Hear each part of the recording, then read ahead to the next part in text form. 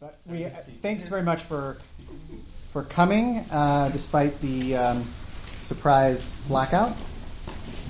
I'm Nick Montfort, and I'm pleased to introduce the third speaker in the Cognitive Dimensions of Media series. It's a series organized by my colleague, Professor Fox Harrell, and sponsored by his Imagination, Computation, and Expression Laboratory, the ICE Lab, here at MIT.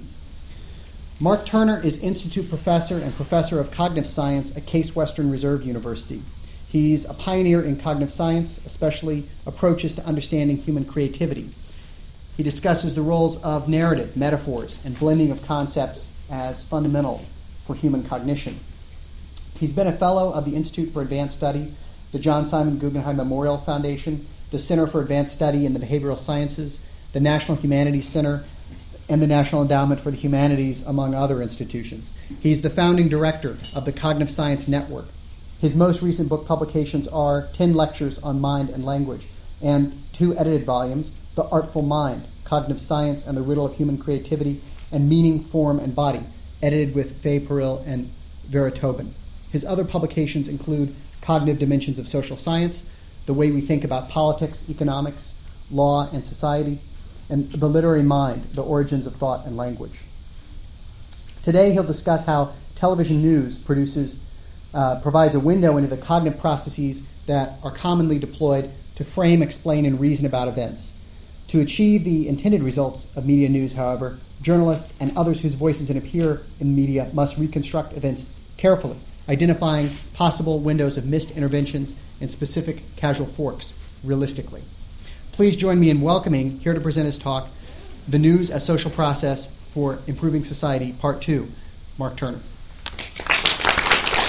Thank you. I'd like to thank Comparative Media Studies and the ICE Lab for bringing me, and I'd really like to thank you for sitting in darkness. This is going to give me an opportunity for a story I can dine out on forever. Namely, inside the Media Lab, to give a talk on multimedia with an infinity of network TV news clips and other multimedia examples. There's no power except reserve power. However, since one of the points of this talk is that human communication has always been multimodal, that what we're doing right now is fully multimodal, and that multimedia exploits basic mental operations for multimodal communication that have been around at least 50,000 years, I have no excuse.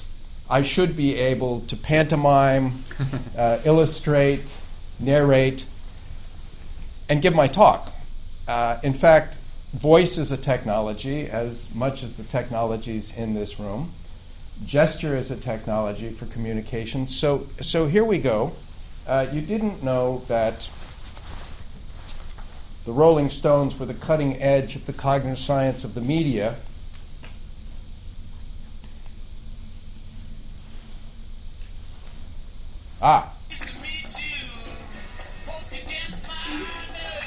This lyric will be crucial to the talk later on. Pleased to meet you. To whom is he speaking? Now, Francis Steen, Associate Professor of Communication Studies at UCLA, gave an earlier talk in which he gave a technical overview. People think that images don't matter. This is his talk. Television has been the main form of the public sphere for a couple of generations. Right? So we're starting this, what we call the Red Hen Lab. Red Hen Lab. Now, if you, at some other moment, type Red Hen Lab into your favorite search engine, it will come up first. And if you click on it, you can see on the Google site a complete technical overview of the Red Hen Lab. You can see a videotape of a talk by me given at USC about the Red Hen Lab and what it does. You can see a paper on multimodal construction grammar that Francis Steen and I wrote.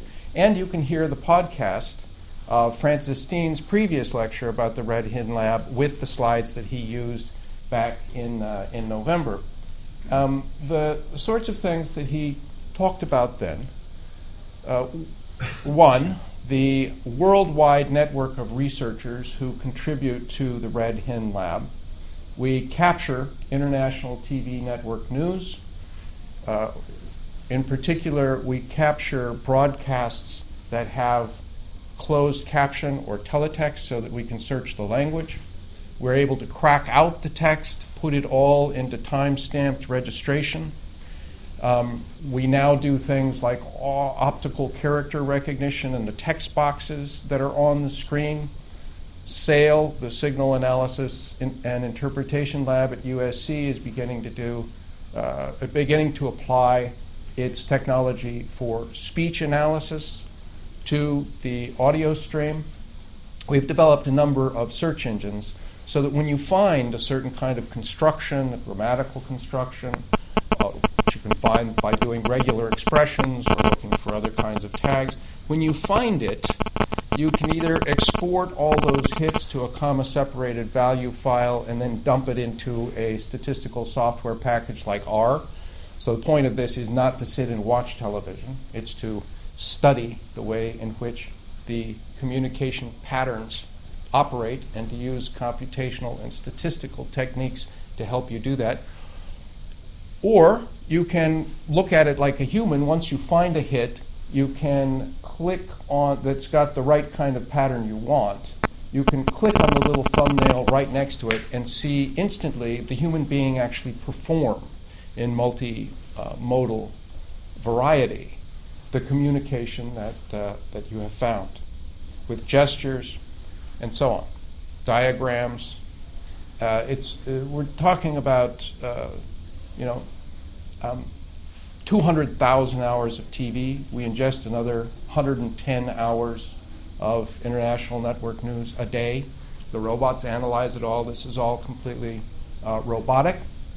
It's housed by the University of California, Los Angeles Library. We're able to do this because Section 108 of the Copyright Act of the United States gives libraries the right, notwithstanding anything else in law, to record audio-visual news programs and have an archive and loan them because this is regarded as publicly necessary information, right? So we have a lot of people participating. I pioneered a capture station in Norway when I was there last year with my family. That's been moved to Denmark, where we capture all of the Norwegian channels plus some of the German. We also get one French television station. We now have a capture station in southern Spain. We're working with the Russian Academy of Science and the Institute for Technical Mechanical and Optical Research in St. Petersburg to capture Russian, and so on. He also reviewed a project that is, Francis Steen reviewed a project that he and I have to analyze the way in which network news internationally covered a particular incident, the Anders-Behring Breivik incident in July of 2011. I was living, this was a mass murder, explosion of a bomb downtown outside of the parliament, and the mass murder of 69, mostly teenage victims on an island just outside of Oslo. I was there at the time. I'd been there for 3 days.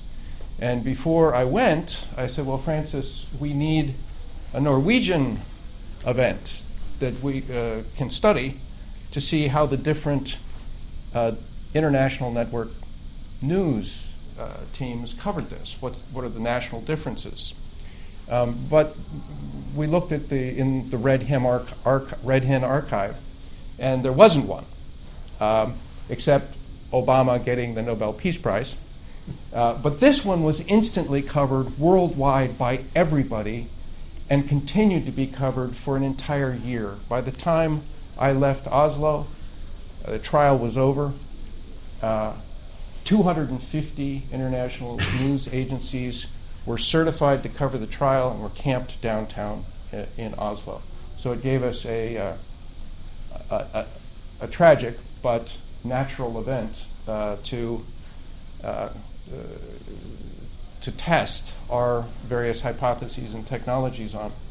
He also talked about, in connection with this project, the way in which the network news is largely not about what's happening. You know, you always hear, here's the news, breaking news, here's what's happening. But in fact, mostly the news covers what didn't happen, what isn't happening, what hasn't happened, why it hasn't happened, who's to blame, who gets the credit, how do we assess culpability. Okay, now, today what I'm going to talk about is the cognitive underpinnings of this research program. As I mentioned, our working hypothesis is that part of the reason these media are so immersive is because they converge upon basic mental operations that are powerful for cognitively modern human minds, where I mean by cognitively modern, sort of anybody, any neurotypical over the last 50,000 years, maybe longer.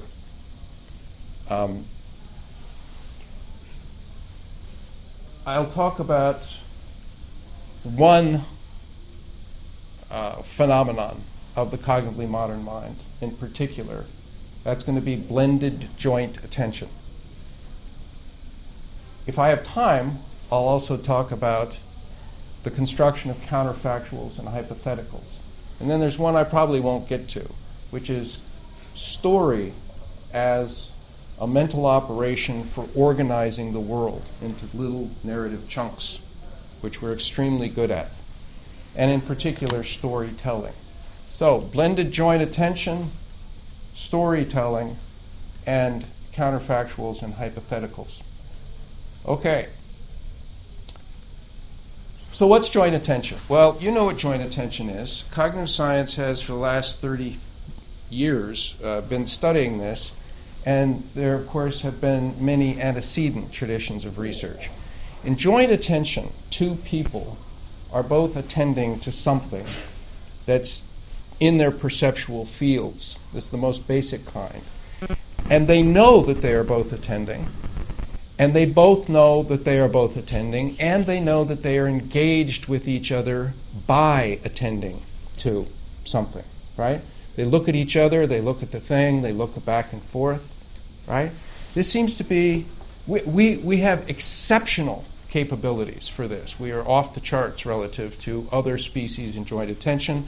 It's crucial, as studied by Tomasello and others, for learning in infants, but also learning more broadly throughout life. In this scene, you don't actually have to be communicating, but we typically do. We do things like point. Pointing is a very complex phenomenon. There's a big debate on whether chimpanzees point at all. There's a whole book called Pointing. The answer is, the superficial answer is, no, they don't really. They do something similar, but they don't have the fully human ability to point in a joint attentional sort of way. And when we communicate, we might just be like raising an eyebrow to indicate a disposition or something like this. Now, this seems completely and utterly natural to us. It's in fact a kind of spectacular performance. Almost everything that we can do that's really powerful is below the horizon of consciousness. Consciousness is a very thin little reed. Most of what in consciousness seems to be the nature of our thought is, as cognitive science has demonstrated again and again and again, wrong and demonstrably wrong. We have little cartoons, and we shouldn't get rid of them because they're useful. They keep us going, right? And for these kinds of operations, it typically seems to us that it's nothing, that it's easy. You know, how do you see? What do you mean, how do I see? I open my eyes, right? Of course, it takes 50% of neocortex is implicated in vision. Fabulous amounts of computation going on just to assign color to the world, to create entities against backgrounds, but we're just not aware of it. Similarly, in joint attention, it doesn't seem as if we're doing any work. Well, now, Classic joint attention is where you're communicating about something that's sort of directly in the perceptual field. All right?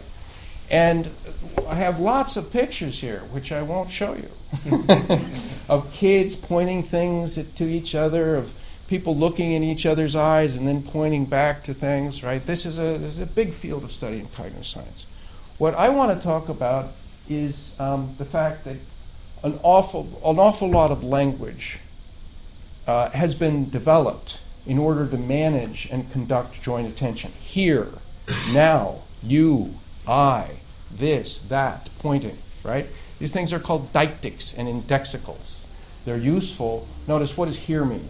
Depends on who says it and where. It's a term that is specified for joint attention. It's really, really useful. Much of language is useful. Many of the systems of language seem to be especially useful for the creating and the managing of joint attention, right? But now I want to talk about a second basic mental operation. So hold joint attention right there.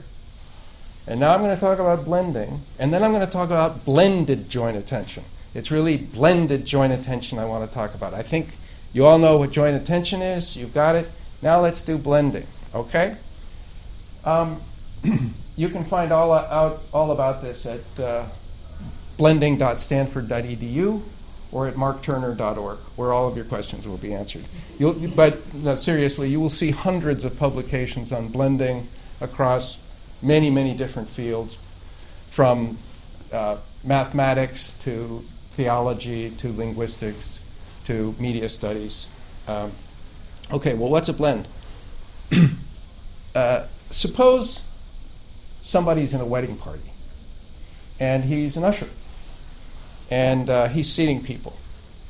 But while he's engaged in that story, he's living that story and conducting his actions and so on, he's remembering another mental space, another little array of stuff.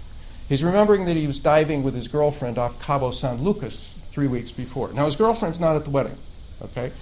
This is already a major problem in cognitive science. I could go through it. Why should you be able to call up something that is in conflict with and does not serve your present purposes and your action in the present moment? Glenberg has written about this. Deep, deep problem. Why don't you make mistakes, right? But notice, he does not swim down the aisle. He breathes normally and talks normally, even though in the other space he's underwater. He does not mistake the bride for a shark. So you can call up two things that are in high conflict. But now you can also connect them. So the girlfriend in one space and the bride in the other can be connected by a frame link, romantic interest. And of course, he in the diving space and he in the wedding space can be connected by an identity connector. These kinds of cross-mental space connectors have been studied in detail. Causation, part-whole, well, of course, cause-effect, identity, analogy, disanalogy, representation links, spatial links, temporal links, and so on. There's a main set of mental links that connects up these different kinds of things. But now comes the remarkable thing, the thing that seems to stop all of other species. He can not only connect these spaces that should never go together, he can in fact put them together. So now in the blend, he starts imagining that right here, he's marrying his girlfriend. He starts to have a little daydream, right? Now remember, his girlfriend is not here. She's not the bride, but what he's doing is he's taking the bride and the groom from one space, that's a role, and he's taking himself and his girlfriend from the other space and putting those in as the values of the role. And now he runs the blend. He daydreams this, right? This is a very crazy thing to be doing, except that it's what human beings do all the time. It's the central component of the cognitively modern human mind. 99.999% of blending is entirely below the horizon of observation, and you don't see it. It's only a few of these pyrotechnic things that let me haul it on stage. So as he's sitting there imagining this, comes to the point where the officiant says to the girlfriend, "Do you take this man to be your lawfully wedded husband?" And she says, I wouldn't marry him if he were the last man on earth. And suddenly he realizes, where did that come from? That's true. She isn't dedicated to he sees now something that he didn't know before. She's just been toying with him. There is no seriousness. He can tell. He's put together things that don't go together and come up with an insight that he then projects back to the spaces that do have reference in reality. This is all over the place. I can say things like, oh, if I were my brother-in-law, I'd be miserable. He's a stockbroker and living in California, and he has to get up at 5 o'clock in the morning in order to deal with the opening of the stock market in New York. Now notice that I'm not miserable. My brother-in-law is not miserable. There's a connection between us, but when I collapse them, now there's emergent property in the blend, emergent structure, misery, that is not in any of the input spaces. So selective projection to the blend, emergent structure in the blend, and emergent structure in the network. These are new ideas. The origin of ideas. This blending ability lets us just on the fly come up with new conceptual structure that was not already contained in the things in the mental web that we were trying to consider. It also gives us a compression at human scale so that we can carry it around. Something that's actually tractable, something that's manageable for our minds. Why is the scope of human thought so vast? Why can people think about endowing the educations of their great-grandchildren? Why can you think about the history of wars that led up to the American colonies and how the Electoral College has a consequence for the past election, right? It's big news in cognitive science when Santini, the Swedish zoo chimp, seems to store who's always been in the zoo and has the same life every day pretty much, seems to store rocks overnight so he can throw them at the observers, at the visitors the next day. Because, heavens, this seems as if something else is actually planning. Now, maybe not, because he lives the same life every day. It might just be a habit by now. And we're not talking about whether evolutionary biology can build something with downstream consequences. You don't need to know about nutrition in order to get hungry, because evolutionary biology builds hunger as a symptom into the here and now. You don't need to be dreaming about great-grandchildren in order to feel sexual attraction, right? Because evolution for beavers, for moths, for mosquitoes, evolution can build things into the present behavior of the organism that have downstream consequences. That's not what we're talking about. What we're talking about is conceiving of them and manipulating them mentally and holding on to these vast ideas. Now here's an example. The ones I've given you so far are pretty pyrotechnic. But here, the last one I'll give you is one that's very, very simple. In your experience of time, not of time, but just in your experience of living, there's a day, and then a night, and then a day, and then a night, and then another one, and then another one, and then a day, and then a night, and right? It just goes on like that. It's a potentially infinite sequence, especially if you think all the way back there to the Precambrian, all the way out there to the heat death of the universe, right? Huge. You can't possibly hold that in mind, right? What do? Well, you blend all those days by mapping them all to one day. The cyclic day. This is a very common generic pattern of blending. There are many such generic patterns where you take all the analogies across a bunch of things and you compress them to one thing, and all the disanalogies and you compress them to change. And then you get emergent structure in the blend. So the cyclic day, unlike any actual day, repeats. No day repeats. Not even in the movie Groundhog Day did a day actually repeat. If you woke up the next morning and it was exactly the same, exactly the same, you'd freak right out. It doesn't repeat. But now the cyclic day is just one day. You can carry it around, and it just goes around. It repeats. It's a repeating day. This makes it possible now for us to use standard language we have to say things like, when midnight comes round again, or when dusk comes round again. We do the same thing for the year. Christmas is coming around again. No actual Christmas comes round again, but in the cyclic compression comes round again. And you can say things like, I haven't had my morning coffee. What's my morning coffee? It's a particular thing in my cyclic day.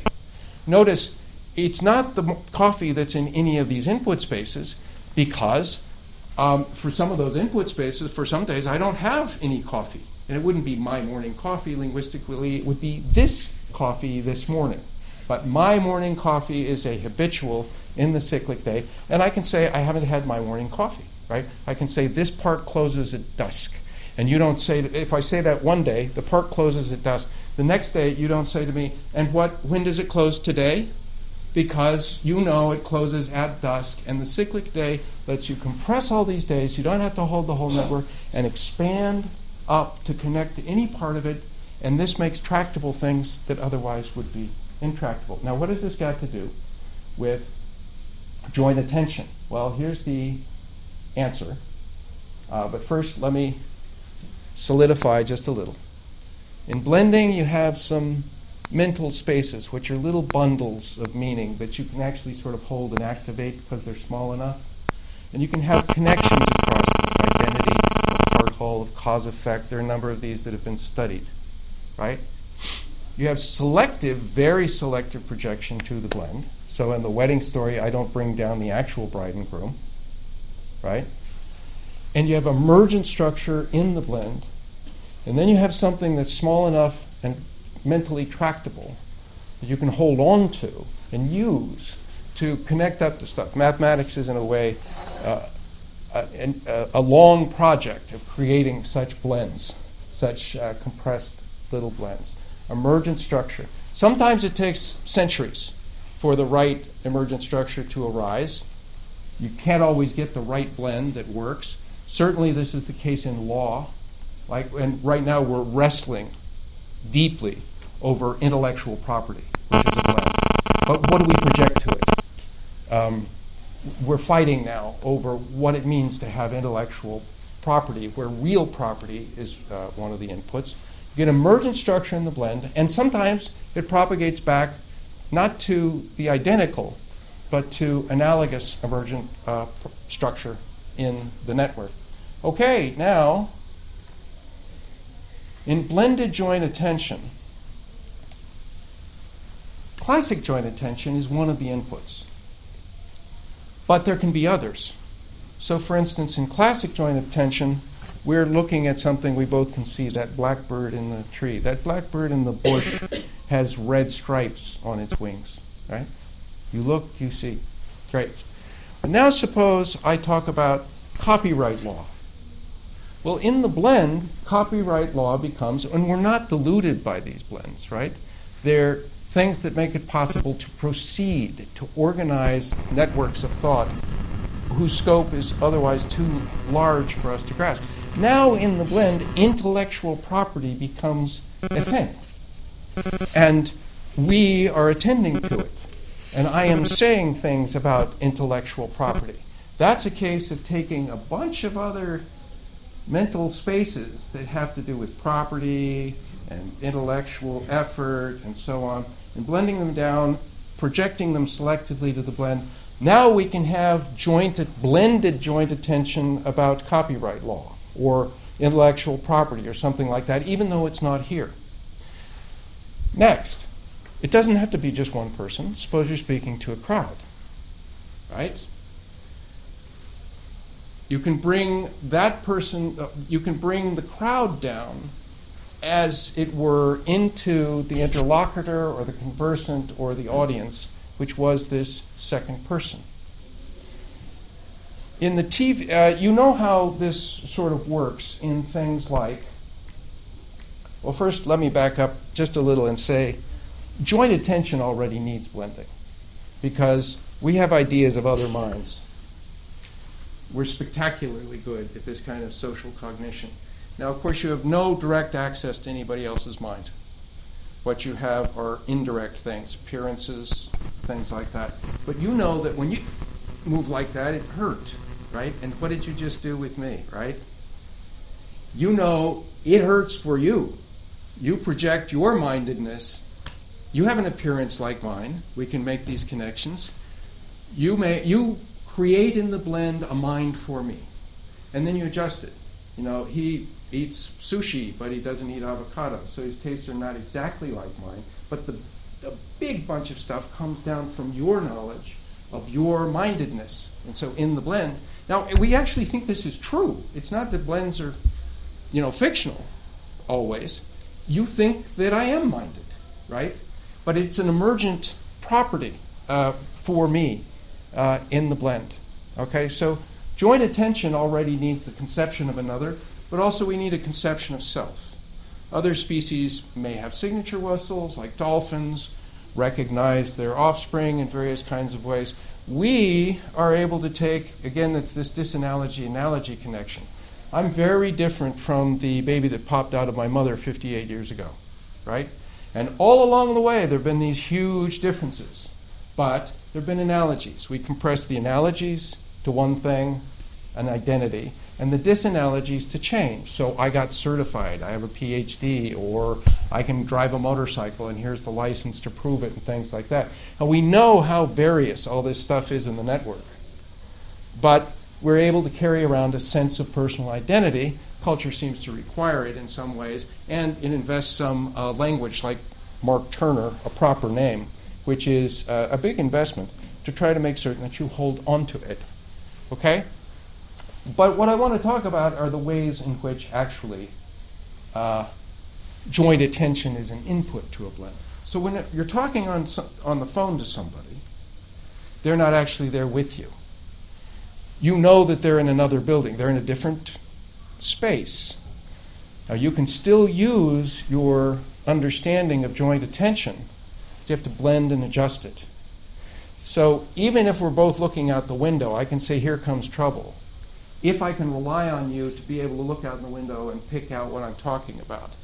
But if you say to me, where, I can't say there the way I can in joint attention. So I can project a huge amount of language from joint attention down into the blend and use it. And you're familiar from this with blended joint attention from like personal letters and writing, right? The person's in another place, you don't know exactly where they are, but you can array all those spaces and project down in the blend, and now, because you know about joint attention, and you have language for running joint attention, now you can project that language down, and it doesn't have exactly the same application, but you don't need new language. Well, when Uncle Sam says, I want you for the U.S. Army, it's a poster. Or I've got another example of a poster where a guy is driving in a car, it's a World War II poster, and there's a kind of sketchy Hitler sitting in the passenger seat. It's a convertible. It says, when you drive alone, you drive with Hitler. Or you ride it with Hitler, right? Okay, I mean, imagine the compression of, somebody's driving, and the gas and the connection, and it's Ohio, and it might, and all the way to the war in Germany, and it has some effect on the war, and is helping huge, vast connections over time, space, causation, and so on. All gets projected down to, I'm helping Hitler in my car, right? That's a compression, right? But notice, who's this you? It's not a personal you. It's an implied you. And we understand that in the scene joint attention, there might be somebody looking at the poster. You project them, somebody's addressing me, I don't know who. I don't have to believe that person ever thought that they were addressing me and calling me you. They don't really mean a personal you. You have a different notion of you. Another example of you that's really useful is impersonal you. So I say something like, on the dark side of the moon, you freeze, which is fine, right? I can't say on the dark side of the moon, they freeze. It's not a substitute. And you could say, well, nobody freezes. I mean, nobody freezes on the dark side of the moon because nobody's there, right? Notice I can say, in the Precambrian, you couldn't see the sun because of all the steam. Now, there were no people in the Precambrian, right? And you can't go back to the Precambrian. So who's this you? This has been analyzed by Dwight Bollinger and Jeff Lansing as the impersonal you, and it works like this. We make a blend in which there's a focalizer. One way to characterize a situation is to characterize how it would feel in that situation. So there's a focalizer who doesn't have to exist. It's like a decedent in law, all these quasi-agents that don't actually have reference. But you can imagine such a person who doesn't have reference in that situation and what it would feel like, what they would see. And the speaker of the impersonal you is speaking for that focalizer in the blend. Now, in the television network news, which seems, only to have been here for a very little while, what we have is cognitive underpinnings where this media comes from. So we have another blended joint attention scene. And it's spectacularly effective. Why is this so immersive? Why does everybody from age 2 to 82 watch it? Why is it all over the world? Why is it so effective? I'm a bobo, bohemian bourgeois. People in my demographic tend to pride themselves on not owning TVs or watching it. But all you have to do is ask somebody like me, did you see the clips of 9/11? Did you see the debate zinger? Did you? And they've all seen it. And in all of these buildings that I've been walking around in today and all around the world, there are these big screens that have the news on. Most teenagers get their news from the network news, but on the computer, not from the actual TV. The TV itself turned out to be so last century. The couch potato eating the chips and thumbing through the TV guide turned out to be a cartoon from the 1950s. But the network news is on a viral spiral. Why is that? Well, you can take joint attention, kid pointing something out, saying, now I'm going to show you this wonderful device, right? You can take classic joint attention as one input. Now, also somebody's in a different space, different people are in different spaces. There's a studio, there's long-distance technology, there are reporters in the field, blah, blah, just this vast amount of stuff. And what the TV network news has done is create blended joint attention, and there's a particular character who runs it. That's the anchor. It doesn't have to be that way. Why did TV news create an anchor? Why is this so natural? And that anchor is talking to you and is presenting to you whatever it is that the news is about, right? And calls you. And says things like, here we have a special feature for you now. And that might be recorded, and it might be that the anchor doesn't know what the special feature is. So where's this here? And when is the now? And who's the for you? Well, all of the language comes down from classic joint attention into that scene. You're not deluded. But in the blend, the anchor is looking at you. I'll give you a couple of examples here. This is my lovely diagram showing the linguistic constructions that you already have. Project down here so you don't need new linguistic constructions. So this is a Norwegian broadcast,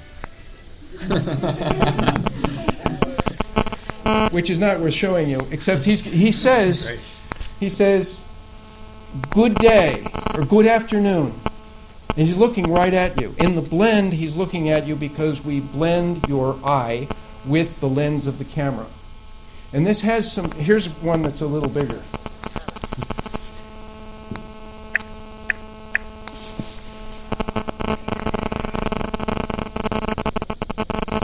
So I was going to show you all of these lovely expressions that ought to seem completely ungrammatical and weird because they don't have the meanings that they would usually have. And these are simple words like here, now, you, I, this. There are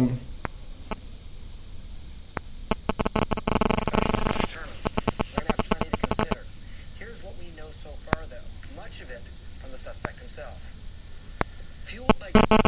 Okay, so what happens in this scene is the anchor introduces you to things and says, here, look at this. And frequently they'll say, you see on my left, And of course, for them, it's not on the left. And they'll point to it, right? For them, it's not actually on the left. It's on an inset screen in your field of vision. So in the blend, it is on the person's left, and this legitimates their referring to these kinds of things. Something comes up and they say, look at this now, right? And all of this seems completely easy. There's no kind of concern. Typically, it's only the anchor that looks at the camera. And there are some wonderful new emergent constructions. So, for example, when the anchor is talking to the reporter in the field, they'll introduce the reporter, and the reporter might come up, and then the two of them are facing out of the screen, like this, talking. And what you know is that they're looking at each other eye to eye. That's what that means. Now, of course, in the real world, if one person's here and another person is right here looking like this, it means they can't see each other eye to eye. But this is an example of the kind of construction, communicative construction that arises in this space. Another one is they're also looking at you. Because when they're looking out at the screen, they're looking at you, but they're also looking at each other. The interesting thing is you never had to be taught these very bizarre constructions for understanding what's going on in the TV network news, because you're blenders. Now, what I would say is that on the linguistic side, we have been talking about the ground and linguistic terms for referring to things forever. Ron Lanneker, there's a long rhetorical and philological tradition of doing this. What the TV network news has done is show that the ground of communication through blending can be much vaster and yet more manageable than linguistic theory has yet found. So I'll show you this one. Here is going to be an anchor who's going to talk, and two people are going to come up looking out of the screen, and she's going to say, joining me now. Now, and she's also going to say here, none of them's in the same place. This is pre-recorded. You don't know, and you know all of this. You know that her now is not your now. And then her face is going to come in the middle of the screen.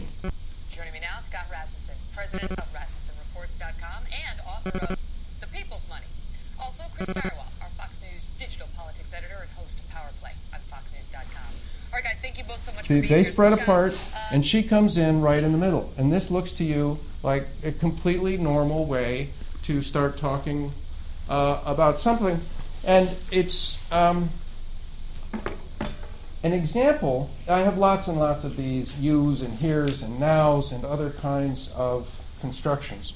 But what's the big point? Well, joint attention and blending are two really basic, powerful things that human beings have had for as long as we can look at human beings. They come up extremely early in childhood. The Runaway Bunny, the most popular book for 2-year-olds, is one set of blends after another.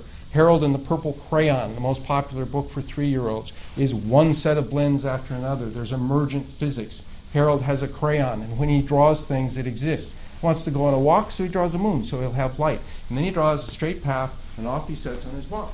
And he draws things. He draws apple trees because he's hungry. He eats. He draws a dragon and gets afraid of it. After he's had a big bunch of experience, he wants to get home. And he asks everybody, and he's 3 years old. He's having an adventure, but he wants to get home because at 3 you're adventurous, but you can get a little insecure. And he remembers that from his bedroom he could see the moon. So how does he get home?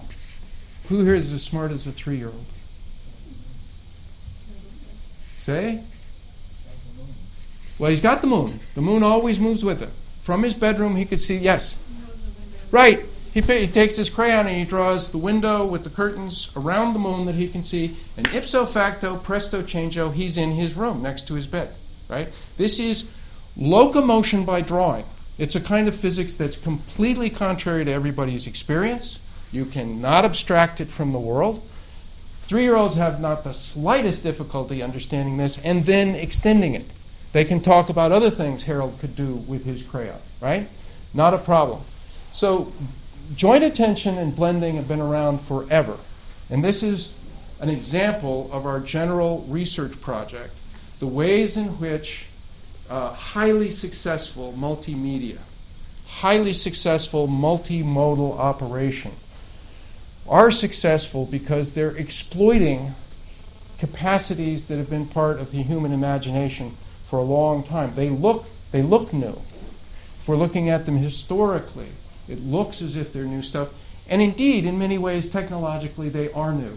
And indeed, there are constructions that go with the TV news, just as there are constructions that arise in language that are new, that have new patterning, right? But at a cognitive level, they are tapping into deep existing cognitive operations that we routinely study. Now, I'm only going to talk for another 2 minutes, and then I'm going to stop. Another big topic that I would talk about is the way in which we conceive of the world in terms of small narratives, small stories. This is a really basic way of understanding. If you want to hear more about that, you can read lots of people. One of the people you could read is Mark Turner, The Literary Mind, 1996. And storytelling, given that we've got language and multimodal communication, is a big part of culture. Right now, there's no reason that you would have to organize the world this way. Quantum mechanics does not organize the world in terms of story, right? This is creating agents that have goals, that interact with each other. Is an extremely basic way for human to understand the world, even of things that are inanimate.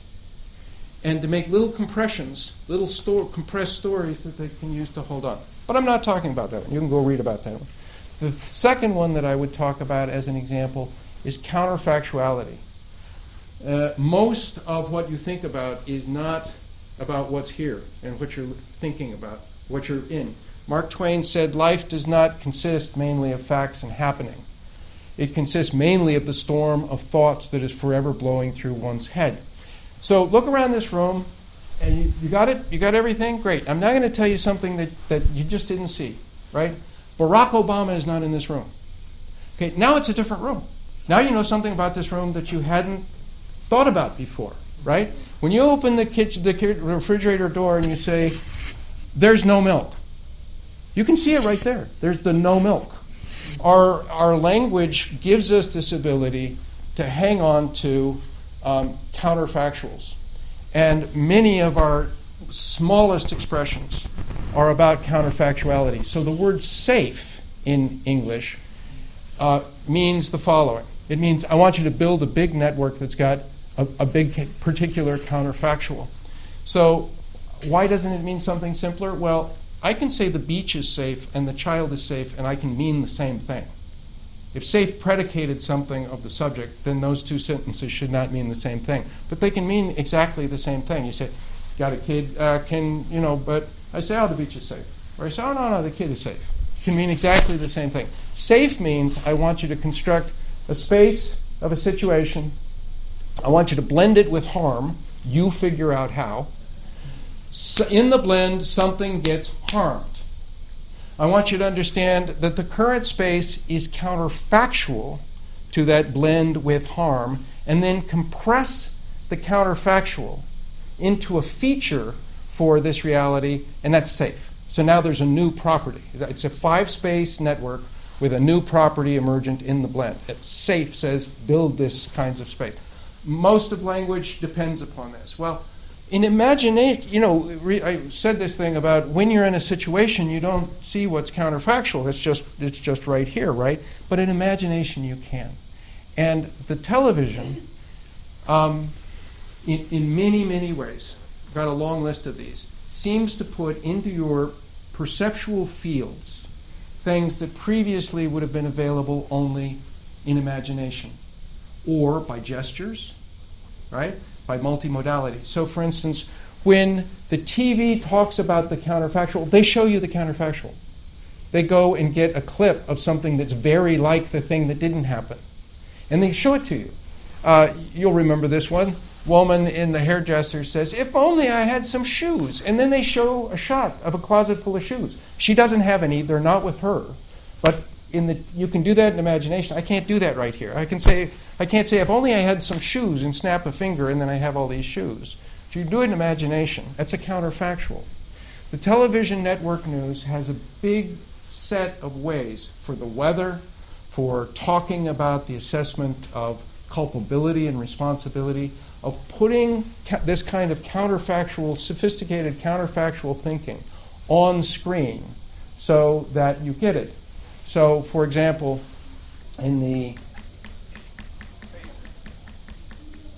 I'll give you this one last clip. In the network analysis of the mass murder event in Norway, it's a fact that the police took an extremely, I'm going to make a blend now, roundabout way to get there. It can only be roundabout if you construct the counterfactual space in which it was more direct, right? And they show you a route that they could have taken. And in fact, they show you this first. See, I would have been through all these slides by now if we actually had power. All these counterfactual constructions, things like, yeah, here we go. They show you a map. Notice this is a compression. You can't actually see all this space, but they compress the space, and they show you that's the path the police didn't take. And then they run all the way up to the one that the police did take.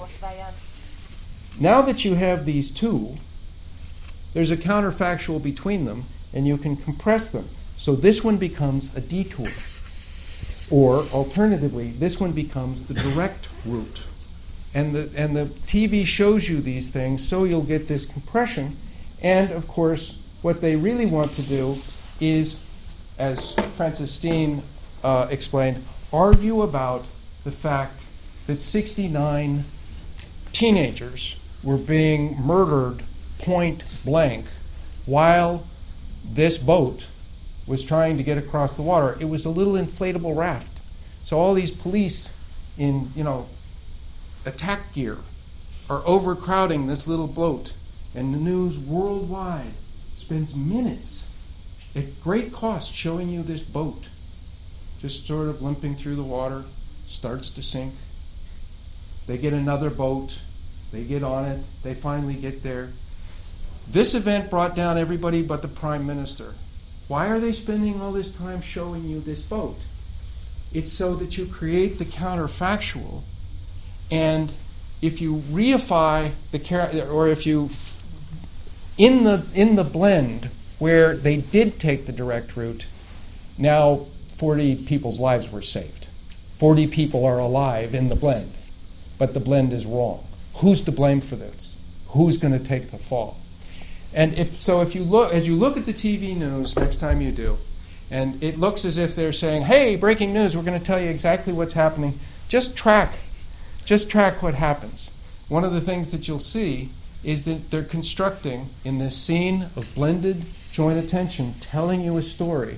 They're constructing counterfactual and hypothetical ranges for the purpose of getting you to stay with them in the analysis of culpability, credit, and blame. I'll stop there. Questions? First, let's think.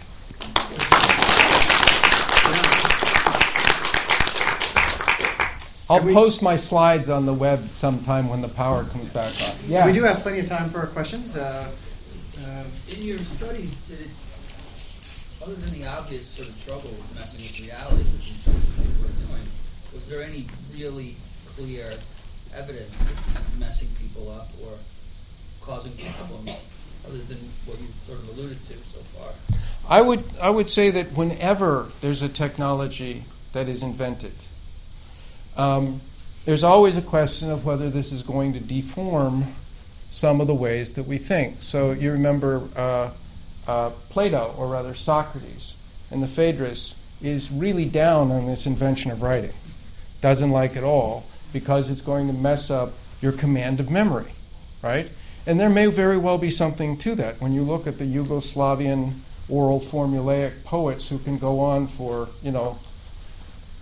the size of a Bible composing poetry. Or when you look at other cultures that memorize things, where they memorize things by heart, you might take this for granted. You might think this is true. It certainly seems to me to be the case that I have now offloaded a ton of memory of actual facts and data and dates and things like that. I don't even try. I just, they're here, right?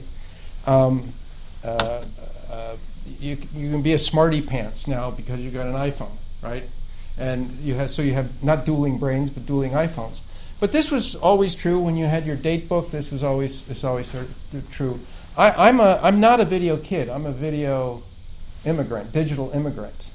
I was early, but still, there seems to me to be a tremendous difference in expertise between my facility and that of my 3 children who are teenagers. So I think there are 2 points. One, these things work in the main because they are using powers of the mind that are distinctive or highly developed for human beings. They always have been here. We can trace them back. But they're using them in new ways. See, one of the things that I think blending did is at last it made it possible to have culture, to invent new ideas. There are a few species that seem to have a little bit of culture. I'll define culture if you want me to. But it's extremely fragile. It's tied to the here and now. It's about feeding, fighting, fleeing, and reproduction, right? Very, very fragile. Very few things. We, on the other hand, because we can put together these compressed little blends that let us manage huge things and that have emergent structure, we can now invent culture in cultural time instead of biological time. We know how biological evolution invents a new species. It takes forever, hundreds of thousands of years. We can do it on the fly. And so what we would say is we want to celebrate diversity, but the real question for me is, why is there any? When you look at other species, there mostly isn't. The lemurs on one side, ringtail lemurs on one side of the hill, are the same as the ringtail lemurs on the other side of the hill, except for like an ecological difference, like here's a lake, so they do slightly different. For human beings, you walk over the hill, they got different language, different table manners, different ways to date, all kinds of diversity, right? Where does that come from? Well, we've always, having the basic mental operations does not mean you have the cultural knowledge. And cultures smash into each other and there are misunderstandings all the time, not because you have different basic mental operations, but because you don't have the cultural frames that the other person has. So we have always struggled with the question of how do we use our basic mental operations? What's the right investment? How shall we invest? And this debate of, okay, now we actually have television. We have long-distance blended joint attention. When is this a good thing and when is it a bad thing? Well, those are decisions that cognitive science doesn't really have a lot to say about, in the sense that it's a use of a mental technology. You can do this thing, and so what the culture has to wrestle with is, okay, at what age should what people get to do what things? And what public spaces? So, for instance, I know lots of people who think that these large screens showing the TV in all the lobbies of the hotels, in the bars, in the airports, in this building ought to be illegal, just ought to be banned. It's completely bad for you. It's disrupting human conversation. It's distracting people. It's making you not able to have a human society and so on. Well, maybe, right? I mean, people have to have that fight. What the cognitive analysis is here to do is to say why that is so immersive, why it works so well, why it is that when you look at it, it doesn't seem like the strangest thing you've ever seen. Now, some of it is, of course, you have to be exposed to it. You have to pick out. You have to learn some of these constructions, but that's just like language, right? You have to be exposed to English in order to learn it, to its particular constructions. But the basic mental operations that you have in order to learn a language are common across human beings. So it is for things like blended joint attention and for counterfactual thought. We all have it. There are good blends, there are bad blends, there are blends people don't understand, there are blends they don't. There are things that you can do in television for blended joint attention that people actually don't like. They don't work, they get confused. And they did some of those in the early days of television. The television news has learned how to use the ones that really, really work. So Francis Steen actually is, with his team at UCLA, much concerned to have a kind of critical approach to multimedia and the power of TV. And my participation in that is to say, okay, if we can have an analysis of why it works, why it's effective, what kind of intonational patterns produce what kind of effect, this might help. And if we can step back from it and review it and have the robots help us analyze things and have a little bit of distance on us, this might help make us a little more critical. My avenue toward criticism of the media is not so much on the cultural side. I'm a human being, I have that side too, but it's not my professional interest. My professional interest on taking a critical stance on the media is to try to lay bare the cognitive underpinnings that are making it work. Yeah. Yeah, I'd like to hear you talk in terms of critical analysis of the media.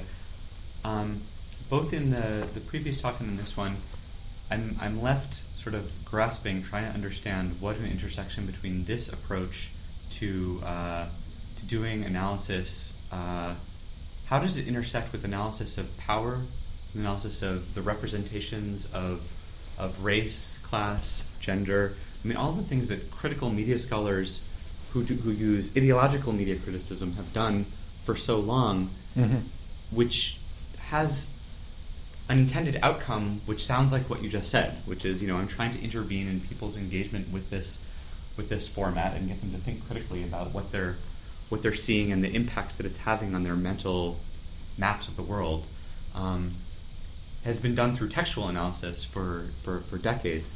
And so I'm just really wondering, what does that intersection look like, or who is doing work in that space? Right. So I'll try to give a response, but I'll let you have a follow-up, because this is really a crucial question.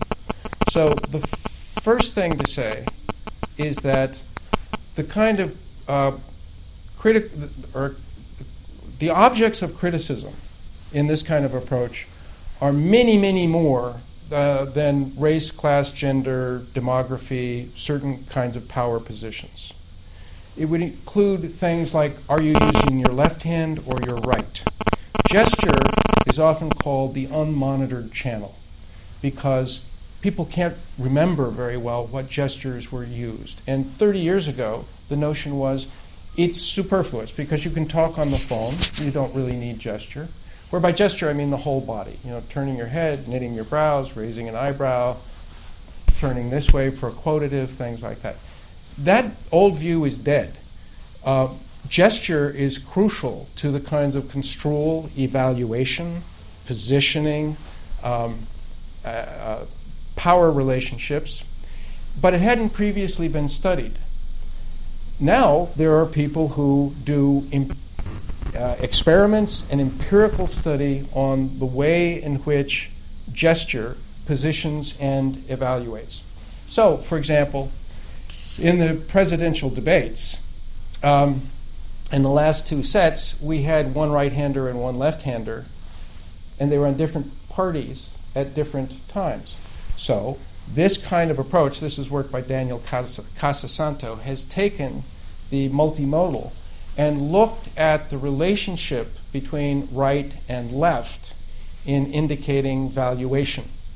So in language, you almost always have to use the right for good, right? Right-hand helper, dexterous, right. There are political uses, but the right is, a left-handed complement. These are very, very common. So that even a left-hander will use right-handed language, or the language of the right hand in a way to evaluate. The question is, what do they actually do in gesture?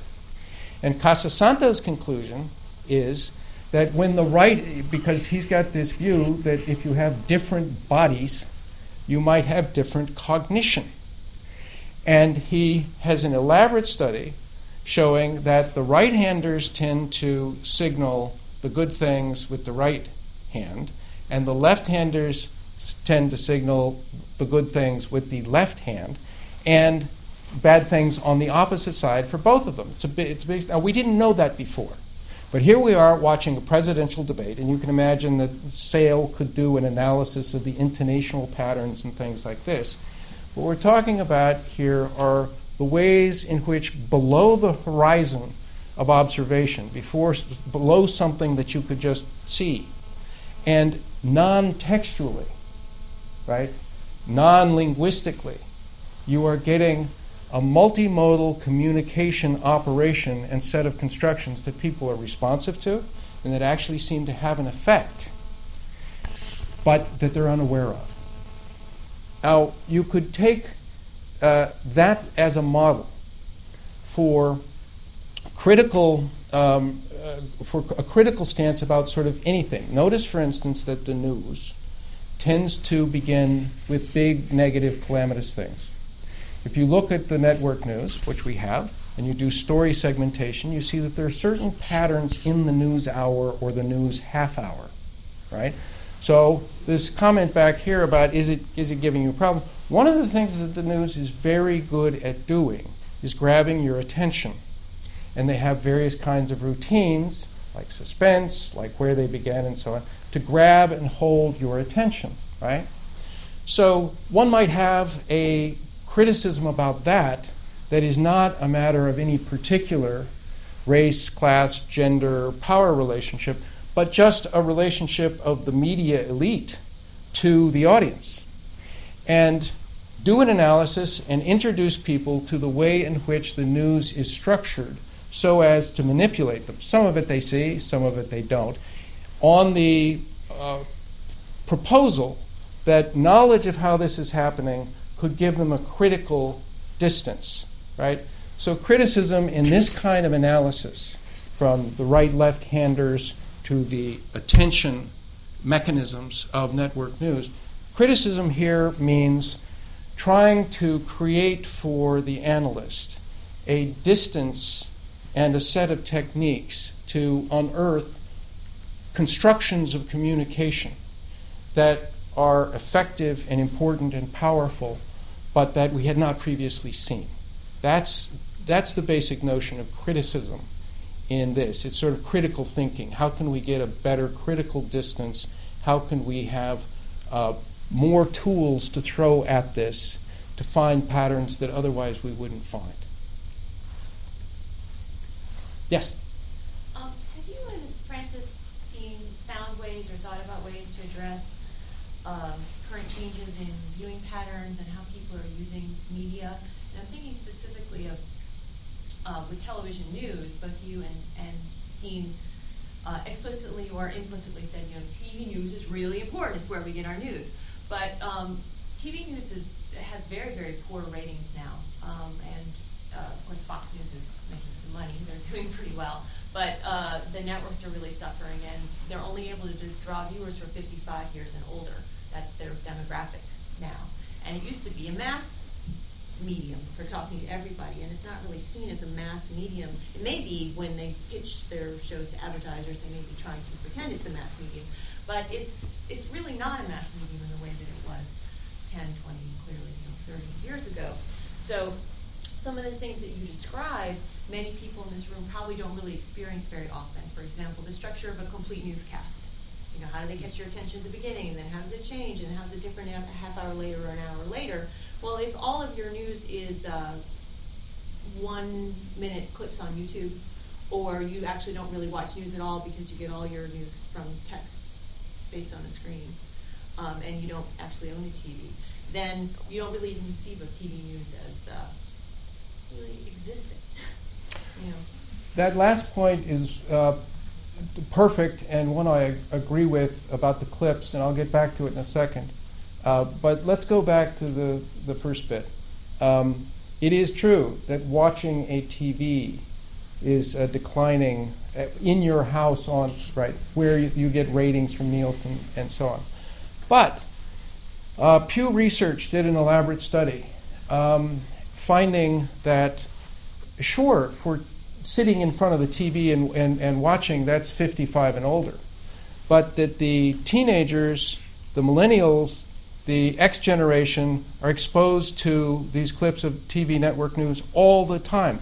2/3 of the searches on YouTube, as this study reports. I can't stand behind it, but it's Pew Research. 2/3 were for finding news clips, right? And they calculate the number of hours and the massive exposure. It may well be, I find it hard to believe myself, if it's a 10th, it's already, if it's a 20th, it's already... That's all YouTube users, that's not millennials, yeah. Yeah. It is. But still, 2/3, where the millennials, the X, and the teenagers are the ones who account for the bulk of the YouTube. Anyway, I can't stand behind the research, but we do have a range of these studies. And I'm going to say in a minute that's not the point. It may be that the fact that people are not sitting in front of the TV is a red herring, right? They may be getting a lot of news. Now I want to say this doesn't really matter to me. And that may seem strange. It doesn't matter to me actually at all. Why doesn't it matter to me? I'm a linguist and a cognitive scientist. What I want to know is how the human mind works. And mostly what I study, see, I'm going to get a button that says I don't care what it says, because here's what I'd describe. If I were to come back in 3 weeks and we were to have a conversation, we wouldn't know what it was going to be about. Maybe something would have happened, right? But what I do know is that you have all of the extremely complicated linguistic constructions, and so do I, to understand what we would say as a matter of communication and thought. And I want to know what you know now, what's in your head now and in our heads that makes it possible for us to do this. The content is much less important to me. What I want to know is what are the linguistic and communicative constructions that we already know that make it possible for us to do this. And it is the case that for television network news, mostly these kinds of constructions that I showed you are things that the whole population has. The extra thing I would say in agreeing with you is, and we've written a little bit about this, the difference in experiencing the whole TV news, if anybody ever did that, eating a TV dinner as opposed to going in and getting a snack and taking a break and talking on the phone and floating back in, I don't know.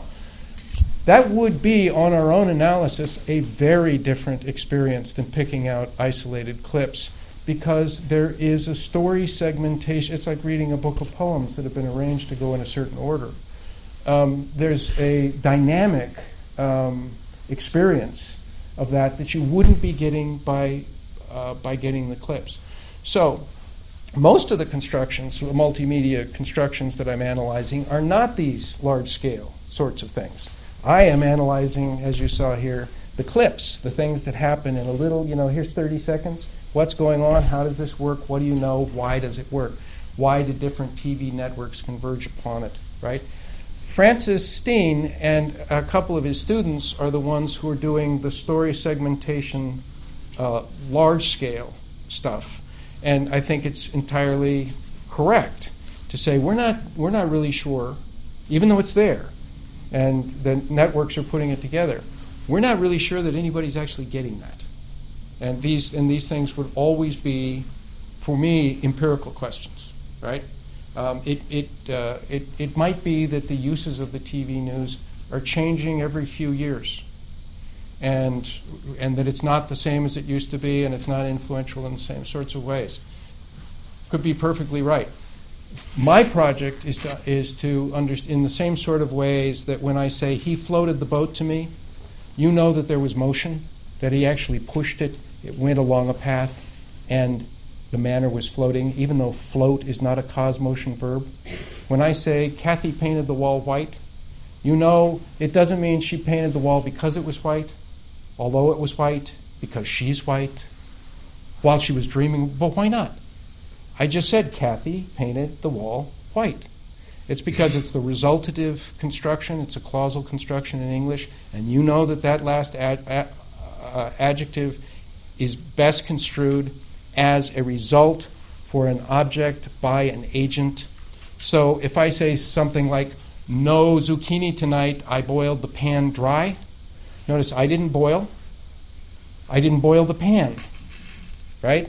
What boiled? Something. You don't know. You don't know what I did. I could turn this. But what you know is I performed an action where the boiling of the water comes in as a very strange verb there, with the consequence that the pan became dry. This is what it means to know the resultative construction in English, or the cause-motion construction. It's what it means to know what to do with the word safe. So I'm a linguist.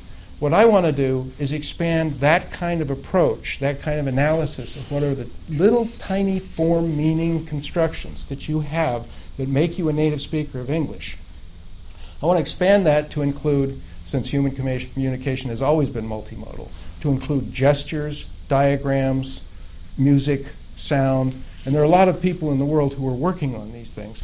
But we don't have so far, they're incipient efforts, we don't have a multimodal constructicon. A constructicon for language is the set of all the form-meaning constructions you have in the language and how they can be combined. And you have fabulous amounts of knowledge about this that you can't articulate. This is what linguists study. I want to generalize that. My contribution is to generalize that sort of below the horizon of observation analysis of the linguistic constructicon, which we do study, to the multimedia, the multimodal constructicon. And my sandbox is Red Hen.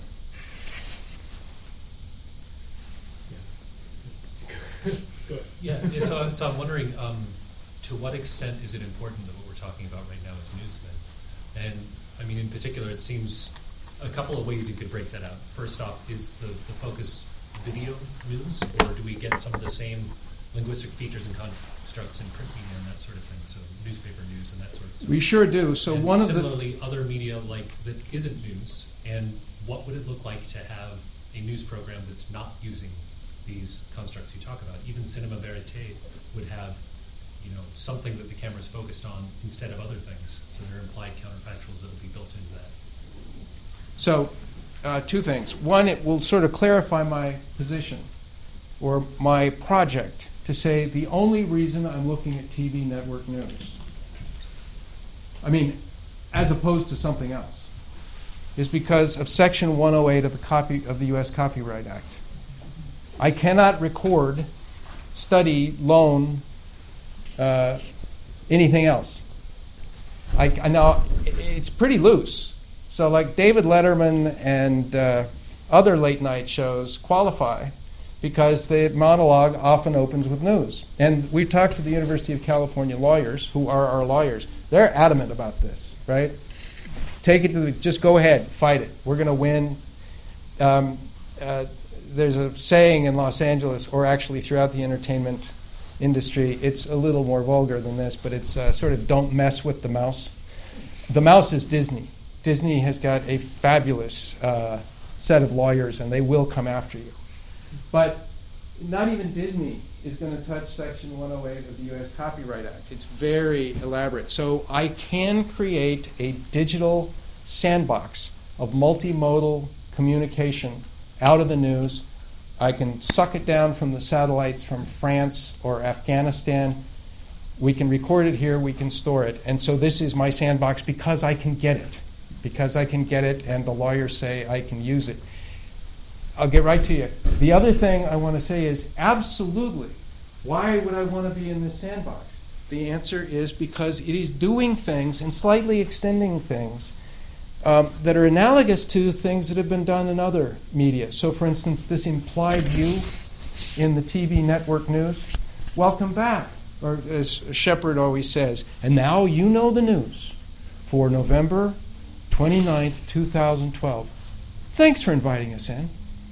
Thanks for letting us in. This implied view, it's all over the place in literature. It's different because the affordances are a little different, but when Huck Finn is talking, there's an implied view, and Mark Twain, or maybe a higher implied writer, and the higher implied reader are both looking down on this implied writer or implied speaker and implied you. Same thing in a modest proposal, same thing in all kinds of other things. This use of existing language projecting down into a compressed blend to guide what is a very complicated narrative network of agency is all across all of these things. And I have actually in here a lot of these parallels. But my interest is in the operations and the emergence of the structures, not in TV network news per se. But you can legally record anything you want and as much quantity as you want if it's for scholarly use. Right, for fair use. Yeah. Fair use is a different part of the law.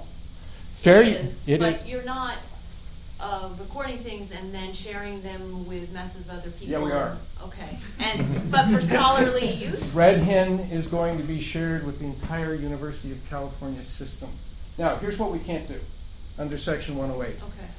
Okay. We can't actually compete in the moment with the provider. So there will be a delay. It always takes the robots 2 or 3 days to do this, right? We can't have an instantaneous stream, put it up and sell it. We can charge fees that cover our services and all kinds of things like that. We cannot record entertainment and provide it for a fee. Now, we can do it for fair use, but notice that fair use is something like fair use on a poem is you don't use the whole poem. So you can run into terrible, there are fights about it, right? You've got a Milton, you've got a poem by Keats that's 17 stanzas long. You can't publish the whole thing in your article. That doesn't qualify for fair use. I can record 8 hours of television proceedings in the court, the whole thing, no problem. So fair use for snippets for fair use in scholarly purposes and Section 108 of the U.S. Copyright Act are two different ways to give you some kind of cover. Red Hen relies on the Section 108 of the U.S. Copyright Act, and according to the lawyers of the University of California, this is not UCLA, this is the University of California legal team.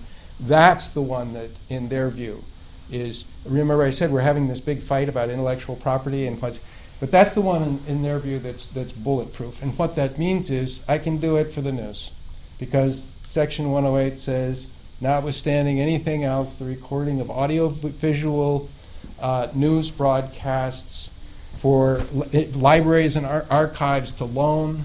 The model is you get it, you loan it, right? No problem. And so that's what we're using. If you were interested in applying this type of technique to entertainment content, for example, you could certainly do it. You would just have to change the way that you display the content when you're to the public when people are doing queries. There are projects that do that, like Critical Commons, that have solid, tight legal defense from the University of Southern California lawyers around the content I agree with you. Presented. Right. I agree with you, they have material that sort of surrounds right. it. It's It a makes it context a of presentation. transformative use. Right. Yeah, I agree with you. We don't have to have any transformative uses we don't have to stand on that plank. Now, one of the things, sort of technological transfer, of course, all the actual techniques for analyzing the multimodal communication, the tagging of so for instance, here's something. We have all this closed captioning. It's pretty easy to get closed captioning these days because of speech-to-text, robotic. I use Dragon Dictate, but there are better ones, right? There are better ones, and it's getting better all the time, especially if the voice, if it's very high-quality audio, only one person is speaking at a time. It's the voice that's been trained to be in a certain kind of register. So speech-to-text for certain kinds of movies could be pretty good. But if there's an actual transcript of it, University of Illinois Urbana-Champaign has spent a year, the whole team spent a year working on a robotic way, an algorithm that syncs the closed captioning, the speech-to-text, with the actual transcript. The transcripts are sometimes overcorrected, so you don't want to just use the transcript. But the important thing is you need the timestamp if you're going to search it. The transcripts don't come with a timestamp. The audio-visual does, So you give that to caption. You find the best spot for the match in the transcript. Bang, in goes that timestamp. Now when you search this thing, up comes not only the closed caption, but right next to it the transcript and anything else you want, like the text fields that are in the on-screen representation or anything else you want. We just build it in independent files, and the browser or whatever else you're using renders that information arrayed as you prefer. Tagging, analysis, one of the things the big team is working on computer vision recognition of gestures. Faces is, of course, a big one, but other kinds of gestures. One of the things we might want to see is how often does this kind of pointing gesture go with that kind of linguistic construction? What are you going to do? Watch a million hours of stuff to find out? No, you release the robots on it. They find it. They pony it all up and do the analysis, and then you see. So the point is, and this is sort of, back pocket, all of the actual technological and theoretical machinery that we're trying to develop in Red Hen in the sandbox of the TV news could, mutatis mutandis, just be handed over to people who are working on other things. And indeed we are doing this. One of, not the Spanish capture station, but one of the Spanish research groups we've got works on film. They work on cinema. They have put together a technique, a software technique package called Tagetti. We're incorporating some of that. They're getting the things back that we want. All those people who do gesture analysis, the gesture scholars who record, like on a flip, they record actual people gesturing to each other when they're talking, right? In principle, the speech to text, the registration, the timestamp, the computer vision of the gestures, blah, blah, blah, all of that technology could just transfer to the people who want to look at other material. As I say, mutatis mutandis. So in a way, what we're doing is, there are real benefits to analyzing the news, but quite independent of those benefits. We're trying to use Red Hen as a sandbox, as a laboratory for developing a technological and theoretical and statistical techniques that in principle could be turned loose on any audiovisual recording. More? Have you looked at the recent Internet Archive recently released a full transcript searchable tool which shares some similarities to the project you're doing? Are you talking we're in very close negotiation with them. Yeah. Some of their technology is not what we use, and we've got a bunch of bells and whistles that they don't use. But they've got a lot of stuff, and it's a question of what's the best thing to do. It doesn't seem to be the case yet, although the lawyers are working on it, that we can simply hand our whole... By the way, in this archive, we're talking about more than 1 billion words of captions and more than 3 billion words of transcripts, all searchable, right here, from this laptop wirelessly to UCLA. We can search these things, up it comes. You want to find a certain linguistic pattern? I'm a linguist. I love it, right? 3 billion words that I can search now in a variety of languages. I love it. Nobody's yet seen a clear way to just handing the Internet Archive all of our 210,000 hours of recording. But maybe we can. Do you have open APIs for your tool? That would be one way. You don't have to actually hand the archive over, but you could let people build other interfaces, do queries on your database, that kind of stuff. And more and more and more. No, we have not built an open API for this, but it's a thing that we could do. This is a highly funded project, Red Hen. Most of the funding is for the computer scientists to figure out how to make these kinds of compatibilities, right? So one of the things that our group has knocked is how to put the captions into registration with the transcripts. They've got the algorithms. It's all open source stuff. That kind of thing, but that's just the kind of thing that we want to do.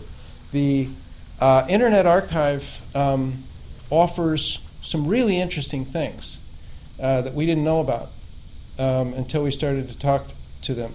So, for example, lots and lots of historic news, like Walter Cronkite on the JFK assassination, or.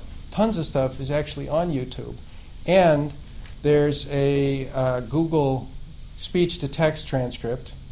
And sometimes there's an authorized transcript, which people have connected. And we looked into the software, or we looked into the HTML, and actually we have a little algorithm that goes and finds automatically whether there's this link or both. So all we have to do is take the link for the thing on YouTube, and the robot can find some of that too. All we have to do is put the link in a list, and it doesn't even matter if we've got duplicates or anything, because the algorithm understands whether it's already got it. And it just at night goes through the list, goes to YouTube, pulls over the news, and pulls over the speech-to-text transcript and the approved transcripts and puts them all into the database so that this thing started for Watergate. The media are so important, we need some kind of analysis here, but it was a ton of stuff that couldn't be searched. It was on paper and on video and things like that. That has not all been digitized, although one of our projects would be to see whether we could digitize it. The digital part is 2005 to now. But in fact, through a variety of means, we've been able to capture a bunch of stuff, bring it back, and get transcripts. Now, I have to say, why capture this stuff? Why not just get it from the websites for the TV stations? Because it's almost useless. They throw away the closed captioning. They don't keep it. It's gone. You have to capture it on the fly in order to get the closed captioning in almost... Now, you can get the transcript from CNN, but the TS file that is broadcast, DVB-T, contains the feed for the captions. And I'm a linguist. Without the captions, I can't search this stuff. What am I going to do? Watch it? Actually, there are visual ways to search it. I want to know all scenes in which there was a tank in November on these networks, and you can release the robot and it will go find it. It finds them visually, not through text. But that's not the low-hanging fruit that I love, right? So you actually have to capture it on the fly. So when I went to Norway, here's this event that's going on. I went to NRK, and I said, so we want to get this. And they said, oh, it's great, we have it. Just come up to Mo i Rana. I don't know if you know, Mo i Rana is in the Arctic Circle. It's way, way, way north. I was in Oslo. And we'll open up the studio, and you can watch it. And I explained, no, I don't really want to sit and watch it. I want the broadcasts. So we went through the whole thing, and yes, they do have the broadcasts. And they will sell them to you at a very high rate. The Swedes, by the way, want $2,000 per hour. And they don't have the closed captions, so it's just not. It just doesn't work for us. But there are little pockets of news around the world going back before 2005, where the digital stream with closed captioning or with speech to text is available, and marking everything so you know what the source is. We are robotically ingesting that into the system too. I wanted to ask if there were differences between interesting differences between subgenres within news programs. Because you talked about the one cross-cultural coverage of a particular incident in Norway, right? But it seems like, for instance, like the weather, absolutely, is a very fascinating segment. We have like the weather as another non-referential pronoun of saying it's snowing, it's raining. What is it? What's it? What does it mean? And then also the green screen or blue screen, like a sort of early canonical use of that in gesturing a particular aspect. So, yeah. Exactly. And I am drawn particularly to these weather reports. I'm starting with a student to make a study of these now. And the reason is that the weather's all about the future, right? So it has to be hypothetical and maybe counterfactual. So they have wonderful constructions, some of which I can show to you, for imagining the future that isn't here yet. And in those cases, the language really does go with the gestures and the diagrams. So I'll give you one example, just one, since we just had a hurricane. You might remember it. When they show the possible track of the hurricane up from the Caribbean through Florida, they will show you, oh, it could go this way, it could go this way, and it could go this way, right? Now, the hurricane is, for the most part, not getting any bigger. But they have this technique of showing you a kind of expanding, I have it right here. I've got a whole talk on these kinds of weather construction. A kind of expanding cone. Now, what's expanding? Well, the one dimension of one line of the cone is showing you a path of the hurricane. But the width of this expanding cone is getting wider, right? And everybody understands that that is a measurement of the extent of our ignorance. It's an epistemic representation. So in the same visual diagram, you have one component that's actually space-time and a real event, the weather it, and an orthogonal component which is epistemic, right? Which is it's just really, really a great way of doing it. In language, of course, we use things, by the way, there are epistemic markers, deictics in lots and lots of languages, not English, where you have to mark the source, morphologically mark the source of something as this is hearsay, I got this from this person. In English, we have things like reportedly, purportedly, allegedly. These are sort of on the side, but they still are epistemic. Well, this is a case where the visual diagram is doing what we don't do in English, but they do in a lot of the world's languages, which is they're marking the very thing, which is the path of the hurricane, with an epistemic deictic to indicate the status of this knowledge, as it were.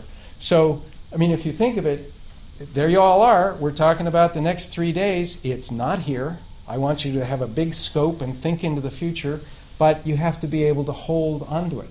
So the weather is these weather reports are masterpieces of these little compressed blends of stuff that give you something that you can carry around and expand to make sense of. I think this might actually become a dissertation for one of my students. Another dissertation free to a good home. In dissertation topic free to a good home, we now have all this recording of stand-up comics on the late night TV. Now, stand-up comic is, from the point of view of research methods, pretty interesting because they come out on stage, and unlike a TED talk or something, the camera doesn't bounce around and show you everybody in the studio. Mainly, it's just on the stand-up comic. They usually don't have any props except maybe a microphone, their glasses. Mostly, they don't have any props, and you get the whole thing. And it's practiced, it's honed. They know just what they're doing. It's very sophisticated. There's a studio audience, and they're playing with the studio audience, but they know that the big audience is also the TV audience, so they're doing things that have to work for both of those audiences. And it's not just a laugh track. It's usually an action. And they're using gestures all the time. Now, you'd say, well, of course, they're practiced. Yes, they are. But the question then is, if you're going to be an expert gesturer for humor, what are the gestures that they do and work? And for these stand-up comics, in many cases, we have hundreds of hours of the same comic. And we have lots and lots. It's a very isolated little genre.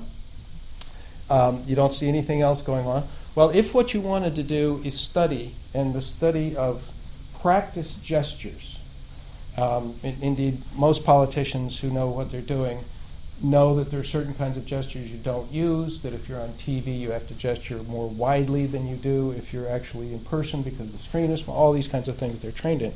But if you want to see what that expert sector of stand-up comics is doing with voice and gesture in order to get that effect, and it's a very powerful effect, you're making the audiences all across the United States laugh, well, we've got it. And you can parse it. You can search it, you can recognize the gestures, and you write your dissertation. That easy. Does anyone need another dissertation? Or have another? There's another question. I Yeah. produce a lot of video content, just sort of from the other side, almost from the anchor perspective. Yeah. I produce a lot of content for the web. And I interview a ton of people. Sometimes I'm in the shot, sometimes I'm not. There are people who get it. Yeah. Who get how to talk about something, Right. and there are people who just do not, and Right. you cannot coach them out of that corner. Can you cast a little scientific light on that? Is that just they're blockheads and they don't get it, or is there something else going on there? Now that's a really sophisticated topic, because the one that I'm mainly working on is how does the viewer get it, right? The anchor or the production team, like you, has to be holding and working with a huge mental network that includes the actual performance that's being filmed and the changes in it for how to get into that template. So you know that there are certain kinds of shots that won't work, there are certain kinds of gestures that won't work, right? And knowing that, you can filter your behavior. You can do this somewhat on the cutting room floor. You can just edit things out. And they used to have to do this in radio. They'd say, stop, start again at, right? Because they were professionals. And you find this across all media. So, for instance, one of the things the Red Hen Lab does is we run very sophisticated video conferencing for all of our research groups around the world. We conduct research over the video conference. And it's the case when we bring in somebody new that's not used to this, they are importing too completely their behavior from face-to-face conversation. And they just do things that other people have intuitively learned are not going to work, right, in that kind of scene. And those scenes, we can coach them out of it. But if we can't coach them out of it, we just mute their microphone, or we stop them from until they sort of get it. Now, I've gone through this. And there are professional coaches that come in and say, listen, don't look at the camera.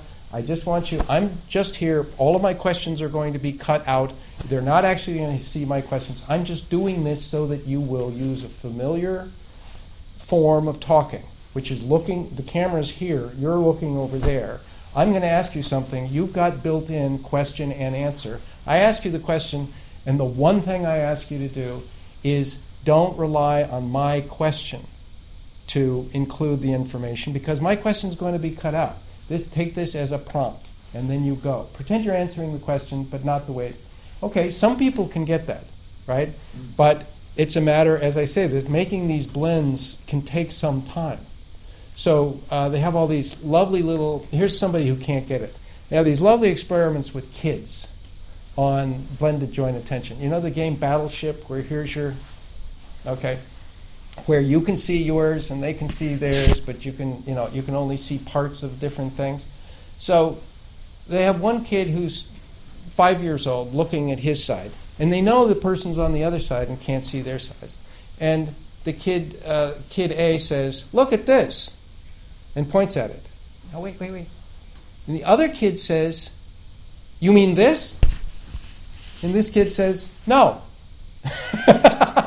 Right? What was he thinking? So what I would say is, with enough training, people can kind of get it. But many of these kinds of blends take a certain amount of experience. Like, the square root of -1. It took the best mathematicians 3.5 centuries to come to terms with that. They used it, but they just weren't happy about it. It didn't make sense to them, and so on. And that's one of the things that we study in blending is what are the ones that come up immediately, that people get immediately, even though they're complicated blends, and what are the ones that they never get, and what are the ones that take training and time. And I think this is a case where there are certain people who get not the TV viewing audience blend for you out there, but I'm going to take what we're doing here and I'm not going to produce a recording of that. I'm going to edit it into something, and I need you to help me, the anchor, sort of make certain that there's something I can edit and make it so that 95% of what we're filming I don't have to throw out, right? And it can be tough. I've seen the real professionals, interviewers and production teams, real professionals, and I've seen them various times get quite frustrated at some people, right? The thing you don't seem to be able to do is say, I told you not to do that, because then it just makes people uptight and do it again.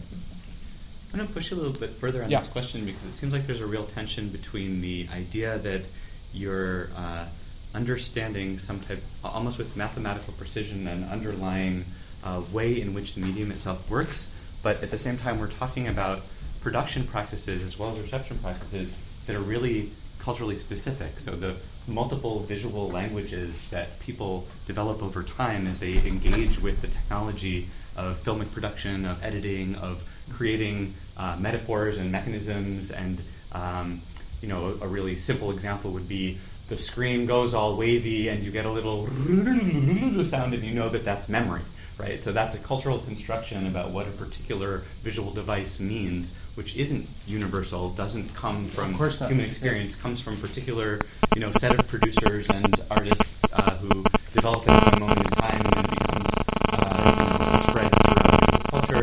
And then as the cultural industries globalize, the locally specific possible alternative forms of visual language might get steamrolled or eliminated by new globalized news networks in your case, whereas beforehand you might have had multiple localized or regionalized visual languages.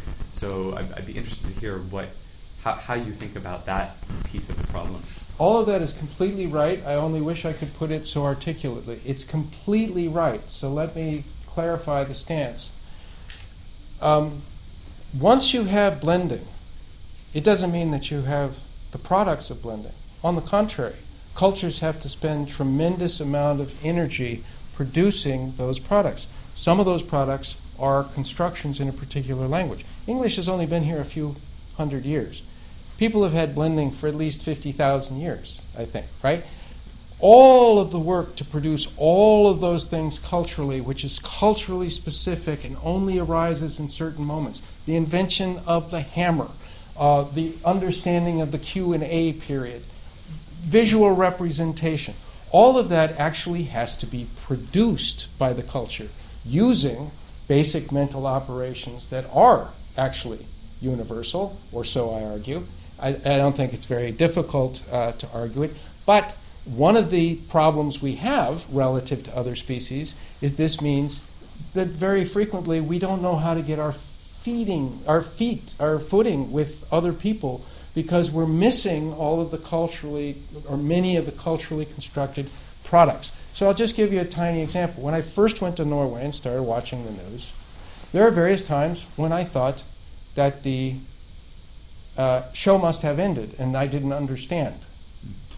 Because the commercial break went on much longer, like 3 times longer than would ever happen here.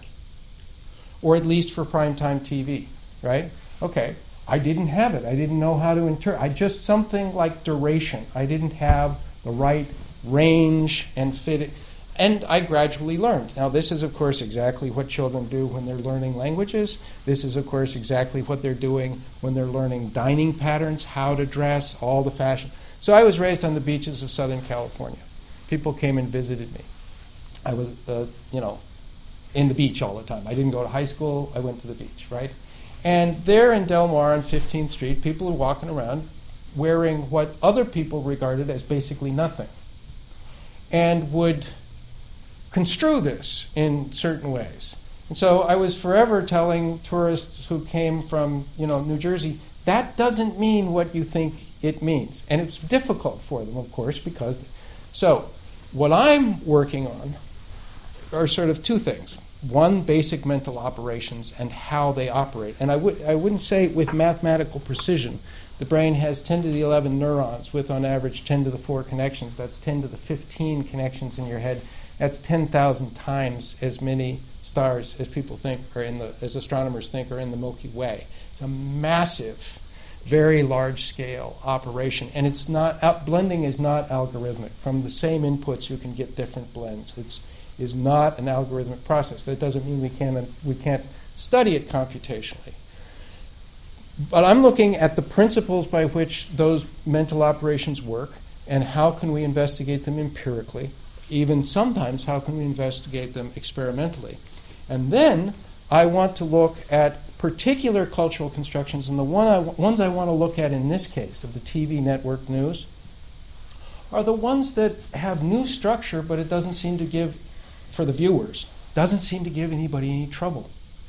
So, for example, in the real world, I cannot move you by looking like that. You don't just suddenly jump over there, right?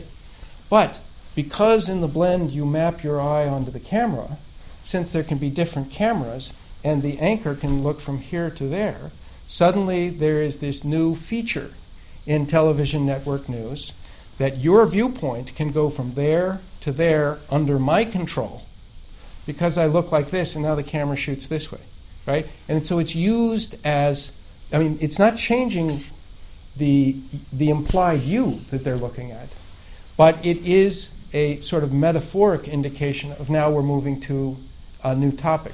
Now, when I'm talking to you, there is a thing called the memory glance in gesture, and there are things where I sort of indicate a new topic by looking away and looking back. Well, if we were going to talk about, something important along those lines, but I have to come back to you, right? That gets adjusted in the TV, so now if I want to talk about a new topic, I don't look back. I just look like this, and now I'm talking to you like this, and it's perfectly fine. And people have no trouble with that. That's the kind of thing that keeps me up at nights. Why is it the things that you should, if you just take, I'm abstracting from my experience, right? Take these things that you have no experience of, in fact, are not possible in your before distance technology or things like this, and bam, people seem to understand them immediately. Here's another one. One thing you can't do visually is zoom. Now, you can focus, you can change your focus, and you can walk towards something and it subtends a larger angle over your field, and you walk away and it subtends something smaller. What we can't do is what a camera does, and that is, because it's got two lenses, it can stay in the same place, and you know it's in the same place, and it can change the field of vision. It can zoom. Okay, now because your eye has been mapped onto the camera, the TV network news routinely zooms you in on something, and you understand that the camera, which was like on a mountain or something like that, is staying right here. Now in the TV network news, you have no difficulty understanding. You can't zoom in real life. Now you understand that you can zoom on the TV network news perceptually. And these things go together with linguistic examples. So you're one connection of the kind of thing that I've actually published. There's a thing called the proximal plus distal construction in English, and an example of that is he now saw that it would be impossible. Now is proximal. It's right here. It's where we are. Saw is past, so it's distal, and it's not always for time. It just means distal, so I can use the past tense for things that are less likely. I can use the past for things that are in the future, but it can be. So if I say to you about a picnic we're planning to take tomorrow, if it rains tomorrow, we'll eat inside. Okay, it's present tense for the future, right? If I say, if it rained tomorrow, we'd eat inside. Now I've used the past for the future. The difference is not time. The difference is now you know that the first one was kind of neutral about whether or not it was rain. Now you think I think it's not going to rain. And if I say, if it had rained tomorrow, we would have eaten inside, right? And now I don't think it's going to happen at all because I looked at the weather report, right? These are three different tenses for the tense distals are indicating a farther distance. I'm taking a more negative stance along this linear scale. Okay. This construction is analyzed by Wally Chafe and Kiki Nikiforidou, arises in scenes of narration.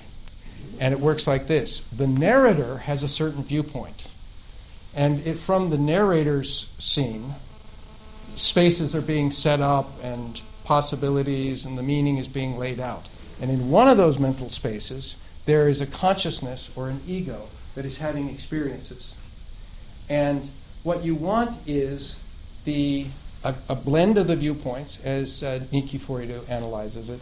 So you get the architectonic parts of the viewpoint from the narrator, but the viewpoint on the experiences and their feeling close up from the viewpoint of the consciousness that is having that experience. So you say, he now saw, and the saw is for the narrator and the now is for the consciousness inside that scene. She shows, by the way, in a review of the British National Corpus and a lot of sports writing, this is not at all restricted to fiction. It's very common in everyday kinds of stuff. One of the most interesting things is when the narrator has an identity connector to the consciousness in the past. I now realized I wouldn't be able to do that, right? Okay. Well, I wondered, because Niki Foridu says, it's as if, while maintaining the position of the viewpoint of the narrator for the purposes of orchestrating, you're zooming in on the experiences of the consciousness in the past. Okay?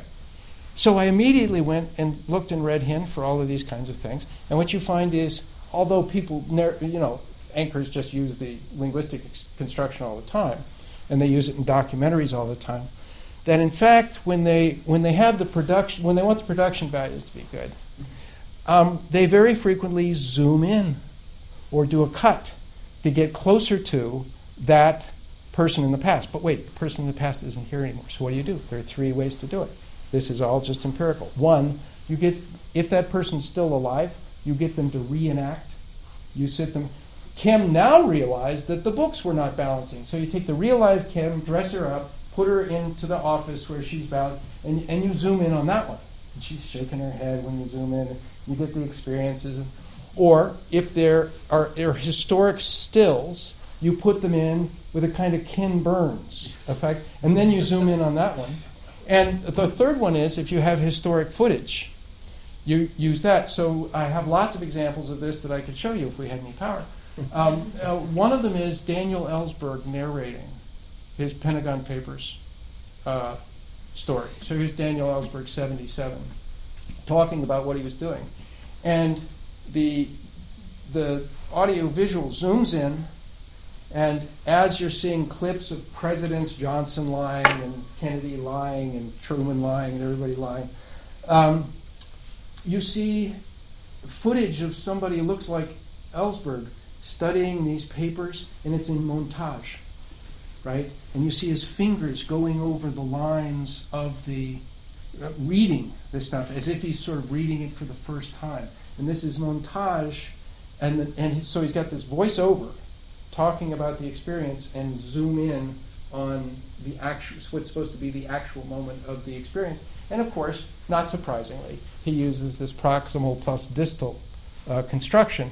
So I realize it's only a specialist like me that finds these kinds of things to be a goldmine. But that's what I mean when I say the linguistic constructions are not one isolated thing, and the visual and the auditory and the diagrams all different isolated things. No, we have a multimodal constructicon, and this is an example of a particular multimodal way of presenting the distal plus proximal construction. Now, most people looking at the Pentagon Papers would want to talk about the Vietnam War and the political scene at the time. And and I confess that, yes, that's why the Newscape Library of International TV News was originally put together. But full disclosure, although I lived through the Vietnam War and I have as many feelings about it as anybody, my professional interest is in it as, or is in these things as a sandbox, a laboratory for actually investigating what it is that people know. And just as you say, they know different things in different cultures, using the same mental operations. Well, let's thank Mark Turner again for the illumination. Thank you. The illumination for the light show. And if the reception had been canceled,